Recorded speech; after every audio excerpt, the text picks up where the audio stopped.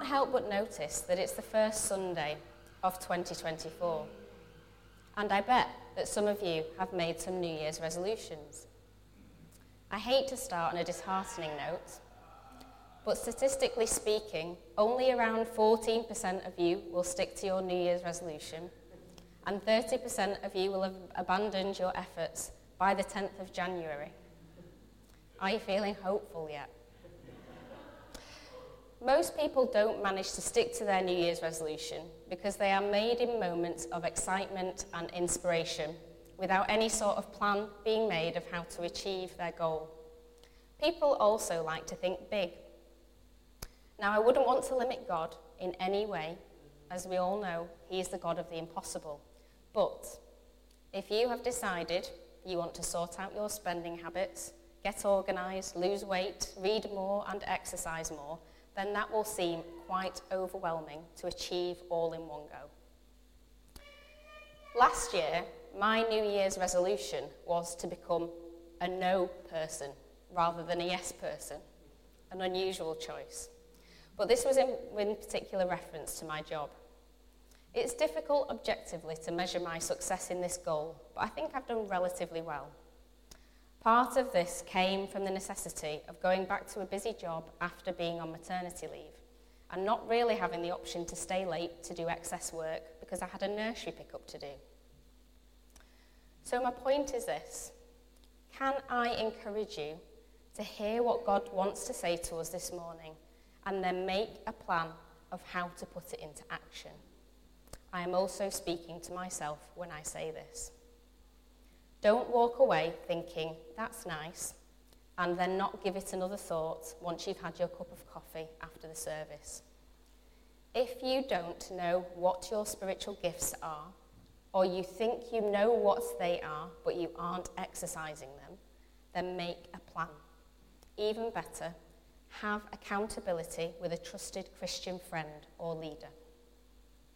In James chapter 1, verses 22 to 24, we are instructed, do not merely listen to the word and so deceive yourselves. Do what it says. Anyone who listens to the word but does not do what it says is like someone who looks at his face in the mirror and after looking at himself goes away and immediately forgets what he looks like. So I'm going to look at the topic of spiritual gifts in 3 parts today. The first part is your spiritual gifts are not your own. So we'll start by looking at a man named Bezaleel in the book of Exodus. To set the scene, the Israelites have left Egypt for the promised land of Canaan and are wandering through the desert led by Moses. At Mount Sinai, God gives Moses the 10 Commandments written on 2 stone tablets. In Exodus chapter 25, verse 9, God commanded the Israelites to build a tabernacle, which was like a portable place of worship where God could dwell in the midst of his people during the exile whilst they were wandering through the desert. Make this tabernacle and all its furnishings exactly like the pattern I will show you. The man who was tasked with building the tabernacle and the Ark of the Covenant, which is the ornate wooden chest that would contain the 2 stone tablets of the 10 Commandments, was Bezaleel. This was a big deal and a lot of responsibility, but God did not leave Bezaleel to figure it out on his own. This is what God said about Bezaleel in Exodus chapter 31, verse 3. And I have filled him with the Spirit of God, with wisdom, with understanding, with knowledge, and with all kinds of skills. This is the identical phrase, Ruach Elohim, used when the creation of the heavens and earth began in Genesis chapter 1, verse 2. The Spirit of God was moving over the face of the waters. This is a phrase we have heard many times during our series on the Holy Spirit. When the Spirit gifts Bezaleel with skills, it is not for his own indulgence, but for others and to honour God. Paul echoes this sentiment in Ephesians chapter 4, verse 12. To equip his people for works of service so that the body of Christ may be built up. Specifically, our spiritual gifts are to build up the family of believers. The paradox here is that the paradox here is that doing things to serve others builds us up and brings us joy. I'm sure you will know this from your own experience. Giving someone a lift, a homeless person your spare change, or sending someone an encouraging card. Some argue that this is why altruism, which is a selfless concern for the well-being of others, doesn't actually exist. If using your spiritual gifts is actually bringing you joy, then it isn't truly altruistic. Knowing that you are using your spiritual gifts for the benefit of others, especially within the family of God, will bring you more joy. And I think we could all do with a little more joy in our lives. There are lots of awful things happening in the world at the moment, and the daily grind can get us down. But focusing on helping others through the power of the Holy Spirit reminds us of our godly purpose. 1 Thessalonians chapter 5:11 says, "Therefore, encourage one another and build one another up, just as you are doing." The second thing I'd like us to look at is, so how do I know what my spiritual gifts are? Let's have a look what Paul says in Romans about spiritual gifts. If you'd like to follow, I'm reading from Romans chapter 12, verse 8 to 4.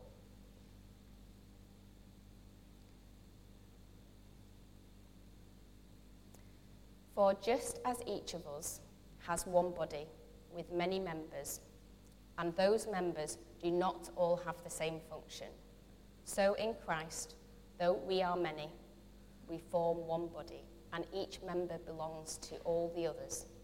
We have different gifts according to the grace given to each of us. If your gift is prophesying, then prophesy in accordance with your faith. If it is serving, then serve. If it is teaching, then teach. If it is to encourage, then give encouragement. If it is giving, then give generously. If it is to lead, do it diligently. And if it is to show mercy, do it cheerfully. The spiritual gift of serving always makes me think of those of us who make the brews after church on a Sunday. Very important role. And this is just one example of a spiritual gift of serving being exercised in the church.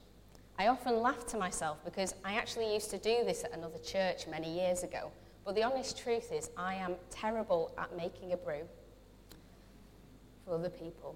I like my tea quite weak and milky, which will sound disgusting to most of you, I'm sure.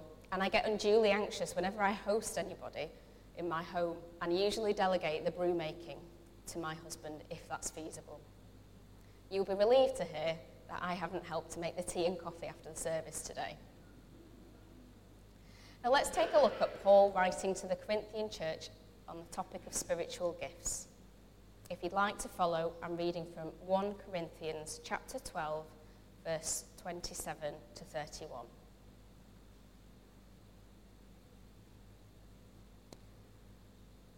Now you are the body of Christ, and each one of you is a part of it.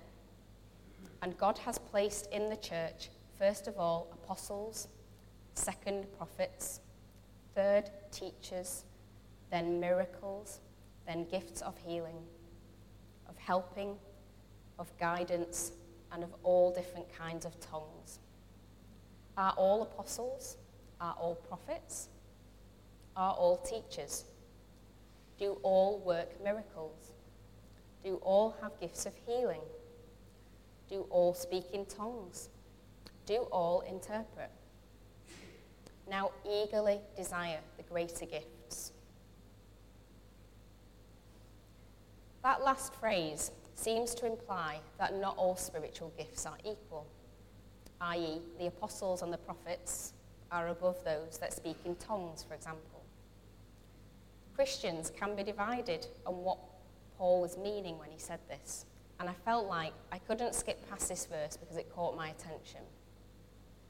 A couple of points to consider when looking at this is that when spiritual gifts are listed in the Bible, they are not exhaustive lists. They are different lists of gifts with some overlap, and their order changes. In Romans 12, we've just read, prophecy is listed first and mercy last. I'm not going to dwell on this for too long, but to explain this, let's look at Paul's writing to the Ephesians for clarification. This is Ephesians chapter 2, verse 19 to 21. Consequently, you are no longer foreigners and strangers, but fellow citizens with God's people, and also members of his household, built on the foundation of the apostles and prophets, with Christ Jesus himself as the chief cornerstone. To him the whole building is joined together and rises to become a holy temple to the Lord. Apostles and prophets founded the church, so the list from Ephesians may just be a chronological order of the gifts manifesting in the church. So moving on. Spiritual gifts can include our natural talents, which have been transformed by the Holy Spirit, but they can also be totally supernatural. This is why using some sort of spiritual gifts quiz is helpful, but not a complete picture of your spiritual gifts. A quiz might only test your capabilities through your experience, but may miss out on your potential. People who know you might be able to tell you what they think you'll be good at, but the best way is to just start doing something. It involves getting out of your comfort zone, and it might mean hard work to master a skill. It does not mean you have to be the best at everything. Let's take the gift of knowledge, for example. This is not a gift that is earned by studying God's word with dedication, although this is an admirable and good thing to do. By definition, a gift cannot be earned. The gift of knowledge is when supernaturally God gives you information that would be humanly impossible to otherwise know. A biblical example of this can be found in 1 Samuel chapter 9. Saul was looking for his father's donkeys, and someone recommended he speak to Samuel, who was nowhere near the donkeys and had never seen the donkeys. The day before Saul arrived to see Samuel, God spoke to Samuel and told him that a man from the land of Benjamin would visit him, and Samuel was to anoint him as a ruler over the Israelites. When Samuel explained this to Saul, he also says in verse 20, "As for the donkeys you lost 3 days ago, do not worry about them. They have been found." There is no human way that Samuel could have known that Saul was to become a ruler, nor the location of the donkeys that Saul didn't even mention when he spoke to Samuel. This was the gift of knowledge at work. Another example is the gift of healing. I am sure we are all grateful for healthcare professionals that help to heal us from our physical ailments. But the spiritual gift of healing is supernatural, a type of healing that modern medicine can't do, and that can only be from God. Each of us as brothers and sisters in Christ has spiritual gifts, and each of us is different in our gifts. And I can guarantee you that there is untapped spiritual gifting in you, the members of this church. Do not let your thoughts about your gifts and abilities limit you.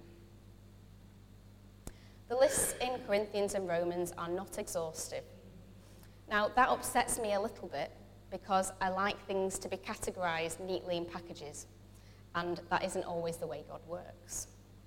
Broadly speaking, you can separate spiritual gifts into 3 categories: gifts of ministry, gifts of manifestation, and motivational gifts.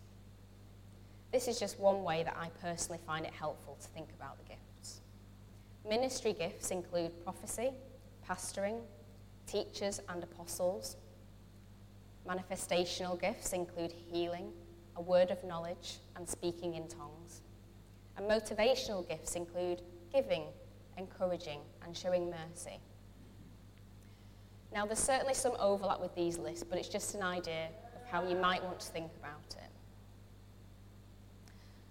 One personal example that I'd like to share is the gift of generosity. I am certain that it's one of my spiritual gifts because my attitude towards giving money and time is unusual amongst most of the people I know, and I truly believe that this is a spiritual gift, a manifestation of the Holy Spirit. I hope you can see I'm not listing this example to be holier than thou. I'm just aware of how generous God has been towards me. As a child, when I was growing up, we lived without much money with my parents and 2 siblings. My mum recounts times when there had been 17p in the bank account and had no idea when our next meal was coming from. Most of my clothes were second-hand, and we didn't go on holiday unless someone from the church offered to pay for us. I was always that child in the school class photo, standing out for wearing a non-uniform jumper because we simply couldn't afford the uniform. Coming from this sort of background, often a natural response is to hoard money, for example. But despite this, I have always been known to be generous with my money and time. Once I left home, aged 18, I became a poor student, and even then I would give whenever I felt God prompted me out of my student loan. This included putting money in envelopes to give to people God called me to, and lots of other things. I just think it's one of the ways that I stand out as a Christian in my workplace and amongst my friends and family. People that know me know I couldn't care less about money, and it's not just because I am no longer a poor student and have a job now. Where I can be generous in secret, I do, but when that's not possible, I will give imperfectly and to the best of my ability, prompted by the Holy Spirit. Each one of us has spiritual gifts. Just think of Dorcas in the book of Acts making clothes, or think of what Jesus said about visiting those in prison, or giving a small cup of water to the very least. There is nothing too big or small, and none of us are a spare part. We are all needed. So how do you find out what your spiritual gifts are? Pray and ask God. Ask other Christians that know you. Ask others to pray for you and fill you with the Holy Spirit. More to come on this in the next couple of weeks. Try a quiz. There are plenty of them online, but do not be limited by it. And step out of your comfort zone. Just try something new. So my third and final point is, so how do I put my spiritual gifts into practice? Nicky Gumbel describes the church has been likened to a football match in which thousands of people desperately in need of exercise watch 22 people desperately in need of rest. There may be seasons in your life where you exercise your spiritual gifts in different ways. Being a mum to a toddler with both parents working shifts means that I am somewhat temporarily limited in how I can serve the church with my spiritual gifts at this time. As previously discussed, nobody would want me to make them a cup of tea after the service, and you certainly wouldn't thank me for singing at the front. There will be seasons where you need to receive and be blessed by the spiritual gifts of others more than you are able to give back to the church, and that is okay. That is us functioning as a body of Christ, as the body of Christ. And I thank God for each one of you that blesses me with your spiritual gifts. When we exercise our spiritual gifts, we should do it peaceably and in unity. If anyone has ever worked in a team, you'll know that this is harder than it sounds, but it's what God calls us to do. If you'd like to follow, I'm just going to read from Ephesians chapter 4, verse 3 to 16. Make every effort to keep the unity of the Spirit through the bond of peace. There is one body and one Spirit, just as you were called to one hope when you were called. The one Lord, one faith, one baptism, one God and Father of all, who is over all and through all and in all. But to each one of us, grace has been given as Christ apportioned it. This is why it says, when he ascended on high, He took many captives and gave gifts to his people. What does he ascended mean, except that he also descended to the lower earthly regions? He who descended is the very one who ascended higher than all the heavens, in order to fill the whole universe. So Christ himself gave the apostles, the prophets, the evangelists, the pastors and teachers to equip his people for works of service, so that the body of Christ may be built up, until we all reach unity in the faith and in the knowledge of the Son of God and become mature, attaining to the whole measure of the fullness of Christ.